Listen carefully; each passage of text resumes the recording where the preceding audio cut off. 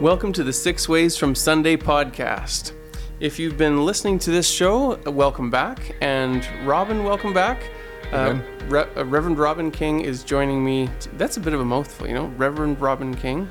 I get called Rev Rob every now and then. Rev Rob? That's my blog name too, right? Rev Rob's God blog, which I didn't choose. Really Somebody else made that up, yeah. Yeah. So, Reverend Robin King is the minister of the Basho United Church and the Ponoka United Church. And he comes into the office here and sits down with me over a cup of coffee once a week. And we chat for about half an hour usually, a little bit less sometimes, about various topics of faith. Usually we tie our conversations into loosely to connect with the theme of what Robin will be speaking about in the sermon coming up the following Sunday. And right now we're in the beginning of the season of Advent. So yesterday was the first Sunday of Advent, which was the Sunday of Hope, and next Sunday will be the Sunday of Peace. So there's these 4 Sundays that mark this season of preparing for Christmas coming. So Robin, let's talk a little bit about the Sunday of Peace, and do you have some ideas already of what you're going to be talking about around that theme this coming Sunday? Yes, I do, Ben. Actually, just as you were saying that, I was saying to myself, hey, do something funny. Like when he asks you, go, what do you mean, Ben? What are you doing? Are you trying to put me on the spot, Ben? What are we doing here? What's going on? I'm leaving. And then we could have conflict. And then we could resolve that conflict and have peace. And that would be a demonstration of, but that's not actually what it's all about. That's not what peace is about? No, not really. But again, there's one of those moments where, as I find myself saying frequently, and I'm sure ministers generally find themselves saying frequently, it's one of those moments where the way we talk about something in church, I'd use air quotes around that in church, by the way, the way we talk about something in church is not the same way that we would talk about it somewhere else. And that's too bad, because I wish it were. That's I wish, often because the case. it's so often the case that we find ourselves going, well, it's based on that idea, right, that the church is a place set apart. Right, it's based on the idea that it's like sacred space, right? It's a church. You can't do that in here. One of my favorite, and I'm just gonna go whole hog into this, by the way. Okay. And because I'm gonna swear and everything. Go for it. But one of my favorite things I've ever seen, I gotta say, is because I've actually experienced it happen and had people go, is watching a clip of John Pentland, who's the minister at Hillhurst in Calgary. Talking about whether or not he's allowed to say shit from the pulpit. and he says it, and then he talks about whether or not he's allowed to say shit from the, and people laughed. And see, now I've experienced somebody actually use that word from the pulpit during a eulogy at a funeral. You can tell how old that was, right? Because it was back in the days when we called it a eulogy and a funeral. Mm-hmm. And people were just absolutely horrified. You can't swear in church. You can't say that. You can't do this. You can't do that. No. In Basha? No, it was not. It was a long time ago. But it's, again, okay. But there's a line, I think, there's got to be between respectful of space and recognizing that what makes a space sacred is not what you call it. Or how you build it. I was just going to say it's not the building it's either. not the space itself. What makes it sacred is what happens there, and more importantly, what is experienced by people there. So a good example of that is in both Basha and Ponoka, the 2 churches that we share you between.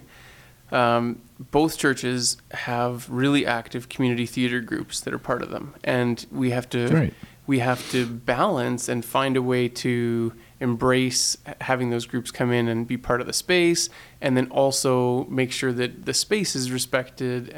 And sometimes that's difficult when it comes to building sets or changing things or moving things, or someone sets a coffee cup down on the communion table, and it's just a table, but it's also the communion table, and it is special. But then you also do again. And by the way, I'm not saying we shouldn't be sensitive to how people feel about things, because you absolutely should. There's still people, although our tradition is different in the United Church, there's still people who think of and refer to the communion table as the altar, right? Right. Because their background might be from a tradition where it's an altar of sacrifice rather than a table of meeting, right? And our tradition's a little bit different. But in fact, we've had that experience. Remember when we did, since you were famously Jesus, in Jesus Christ Superstar. And we had a couple of people who were in the cast who were Roman Catholic, and one of them actually commented that it's so wonderful that he can be in it here because, we'd never be allowed to do this in our church. And I think part of me wants to think, oh, that's too bad. But part of me also wants to go, well, good on them for setting a place apart that they're respectful of the space, and it means something different to them because they've got different symbols and different things and different. That's absolutely okay. We're all different. That should be okay. Both are legitimate. Yeah. And then again, what's a sacred moment? The Ponoka Church this year, their theater group did a really great show about people. Well, it's actually about somebody who owns a laundromat and how guardian angels, I don't think I'm giving away anything, guardian angels come to help her. And it's very funny. It's very entertaining. It's got angels in it, Ben, so it must be okay. On the other hand, it has rock and roll in it. Oh my goodness! But what the best part was, and here's the sacred moment for me, was when I saw the show. There were actually quite a few kids there, and they were just having a great time. They were laughing and they were finding it funny. They were being entertained. That was the sacred moment.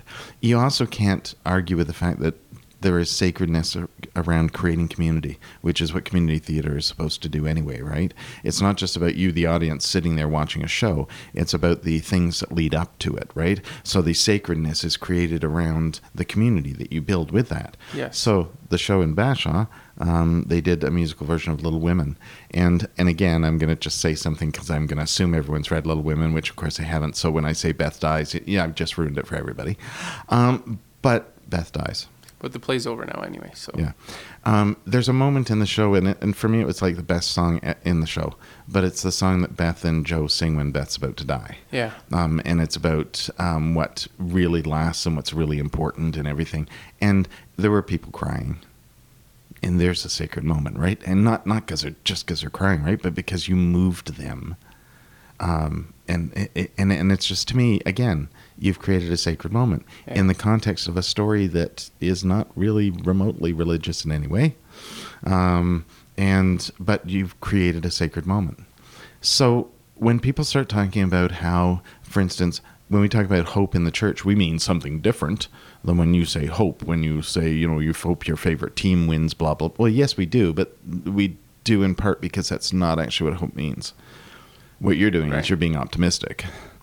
And hope has a certain level, and this is what we would say in church, is it has a certain level of certainty to it, right? Because it's something much deeper. It's something inside. And the same thing is true of peace. And this is the thing about the peace that's so constantly confounding to me, is that people start talking about peace like it's literally the absence of conflict. And it's not. In fact, sometimes conflict is required. Where peace comes in is what you do with that conflict. If that conflict it creates life and inspiration and creates a moment in which people are able to then connect, great. If it's destructive, no. But the thing about peace is that it's not just here's the thing. I worked once, I won't say where, but I worked once for somebody who managed conflict by simply ensuring that it never happened. Right. And people would say, he's so good with this, like there's never any conflict. He's so good with and that was because it simply wasn't allowed to occur. Things where there was potential for conflict simply weren't discussed. Right. Which of course meant that people then went away and the conflict might have happened somewhere else, and it was far worse. Or internally. Because he didn't know how to manage it. He didn't know how to handle conflict in a way that created something positive out of it, right? And so the absence of conflict is not peace at all. It's simply the absence of conflict. And conflict sometimes is required to create. Conflict is sometimes required to grow, right? But it needs to be handled in such a way that it creates that possibility. Yeah. Right? And so for me, peace is not about simply not arguing or fighting about something. Peace is about what is inside you that you bring to that moment, whether there's conflict or not. It's what's inside you that you bring to that moment that allows for something creative and life-giving to happen, right? So it's yes, I'm talking about inner peace, Ben, right? You know, and like we often talk about it, like we make jokes about, you know, people who do yoga and, you know, meditation, but it's real and it's meaningful. And it's important. And so if you're somebody who readily dismisses those things because it's just silly voodoo nonsense, you are missing something huge. Because whether you do them or not, there's something else in your life that if you don't do those things, you need to have something that helps you connect with what's in that inner sense of inner peace that's in you, that allows you to then engage the world around you. So then, with it. What are you suggesting is required to get to that place of peace if we compare it to what you said about hope, which is counterintuitive to a degree, but you're saying that in many cases, conflict is a necessary step towards having that hope or peace, really. But so it's kind of like this idea of you have to allow yourself to feel the emotions and process the emotions before the opposite emotion can be achieved coming through on the other side. Right? Because if you're just kind of stuffing things underneath and it's just going to explode, and then it's like the you Cold can't War. control it, right? Yeah, there's no conflict here, but both sides have their hand on the red button, and What creates resolved. peace? So let's be absolutely clear. What creates peace is not that I have the biggest army, so you better smarten up and behave yourself, or you're going to suffer the consequences. That does not create peace. That's just a threat that causes people to consider the possibility of how they might get around your biggest army in the world in order to defeat you anyway. You're just pissing them off. Right, and you're creating. It's almost like you're almost in fact creating the opportunity to have a conflict that's destructive. Yeah. Instead of coming to those kind of moments with, okay, let's see if we can't manage this. Let's have a discussion about it. Let's talk about it. Is this going to turn violent? Well, hang on a second. Before it does, let's just set some ground rules here so that we can have a calm and orderly discussion, that we can have a way of maybe trying to find some common ground, and whatever it is, maybe we can find just like one little thing that we can agree on, so that we can then move on to another little thing that might get into a bigger thing that it gets into, right? So that our discussion, our initial encounter isn't based on anger, fear, hate. Those are all destructive things. And so often we get into wars and things precisely because of those things, right? Somebody's angry about something. Somebody hates something. Somebody's afraid of something. That takes us to fight right away, right? Yeah. And if we instead approached those moments with maybe hope, say, or love, say, maybe even joy, say, hey, do you think maybe the hope, peace, joy, love thing is that they're all connected, Ben? Do you think they're all connected? I've seen where you're going with that. Maybe when we get to, and I know I'm not allowed to say the C word, but it comes on the 25th of December. I can't say it because this is Advent. Seems like a silly rule. It's a ridiculous rule. But again, it's part of that whole, honestly, I know, there are lots of churches that they don't want to sing Christmas carols until Christmas Day, right? I've even made jokes about the fact that we sing Joy to the World early on in Advent. In fact, I think it was the Sunday before Advent we sang Joy to the World. Yeah, we did. Because it's not a Christmas song. It's a paraphrase of a song. It's not actually meant. What's never meant to be a Christmas song. We just associate it with Christmas. Yeah. There's But a it few isn't of a them Christmas like song, that, so I can isn't get there? away with it. Ha ha ha! Funny trick, Robin. It's ridiculous. I mean, honestly, I do understand that one of the things that you have to be careful of is that you don't want to get sick of Christmas before you get there. I said the word. Sorry.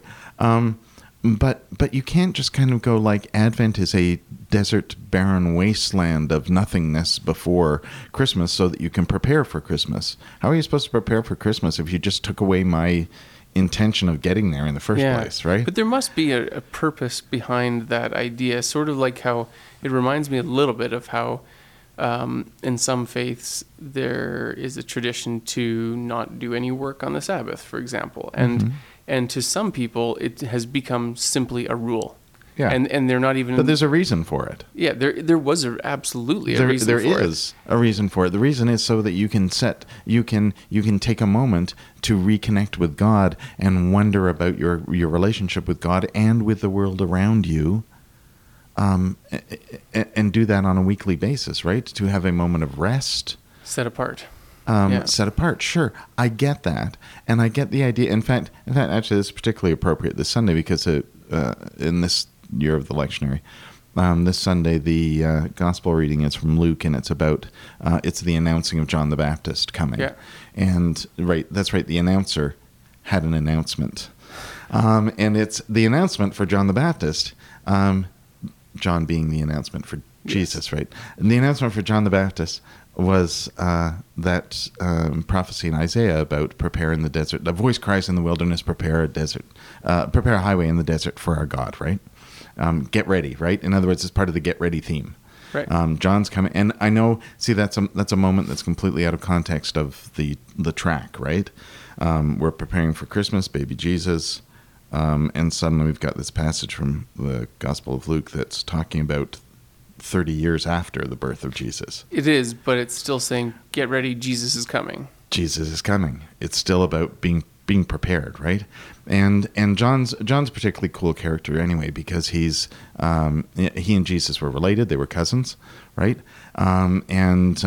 His story is John's story is a little bit.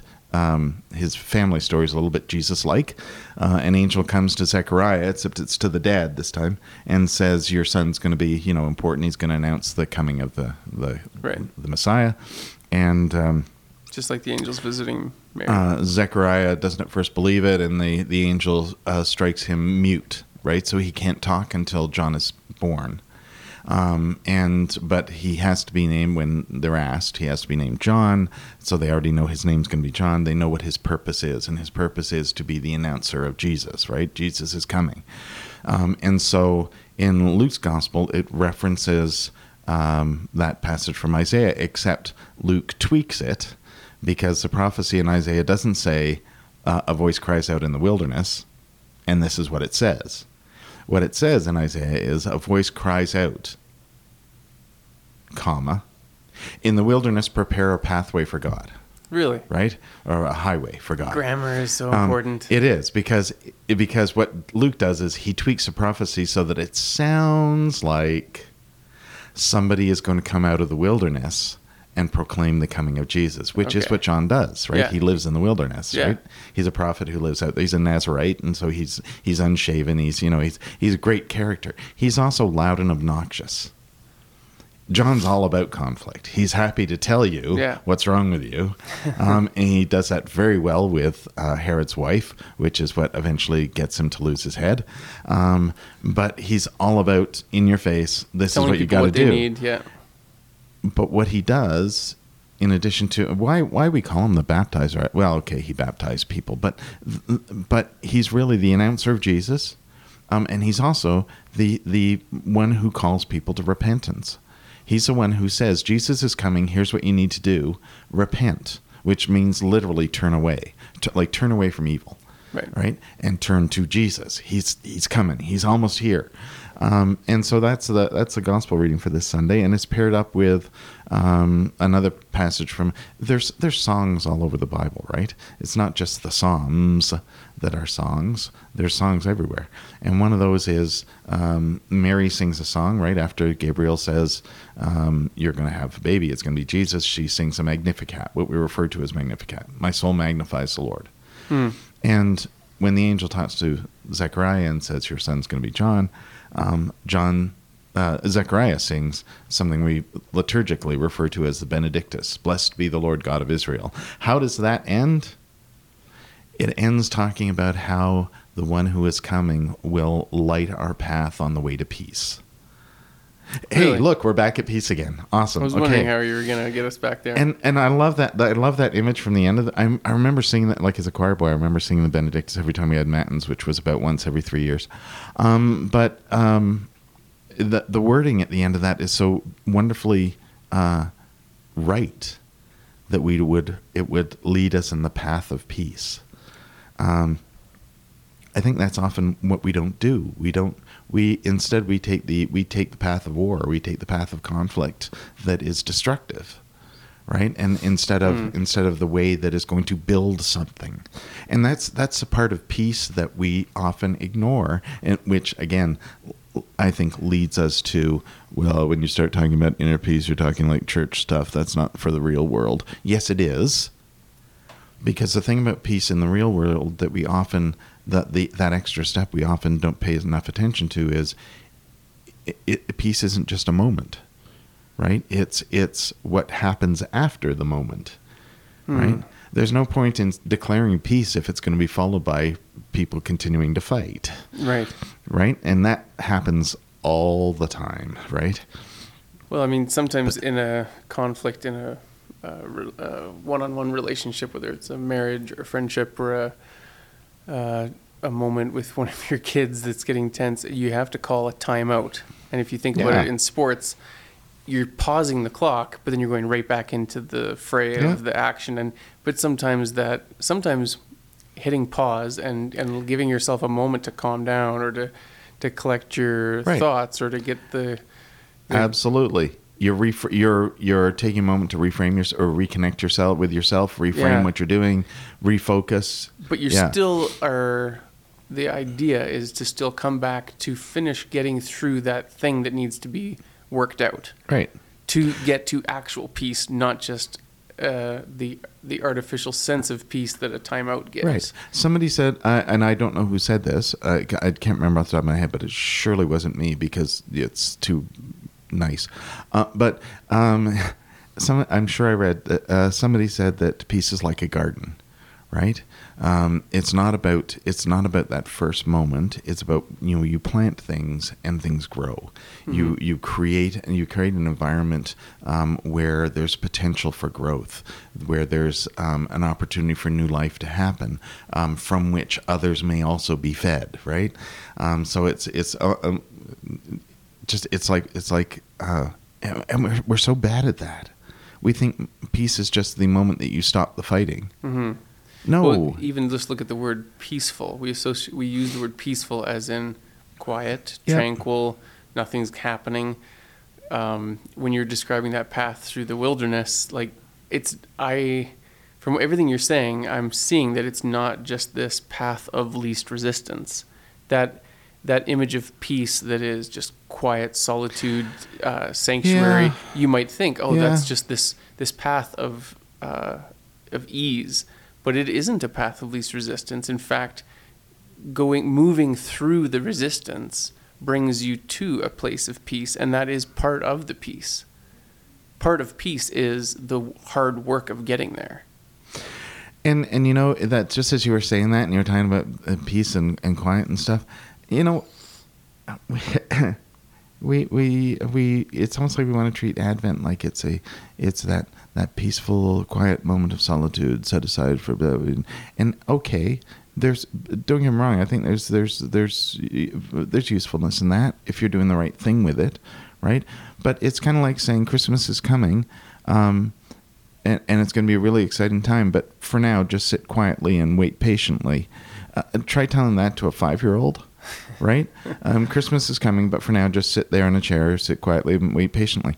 And here we are saying, here's this time of waiting, right? So we're in anticipation and preparation, and we're supposed to do that quietly.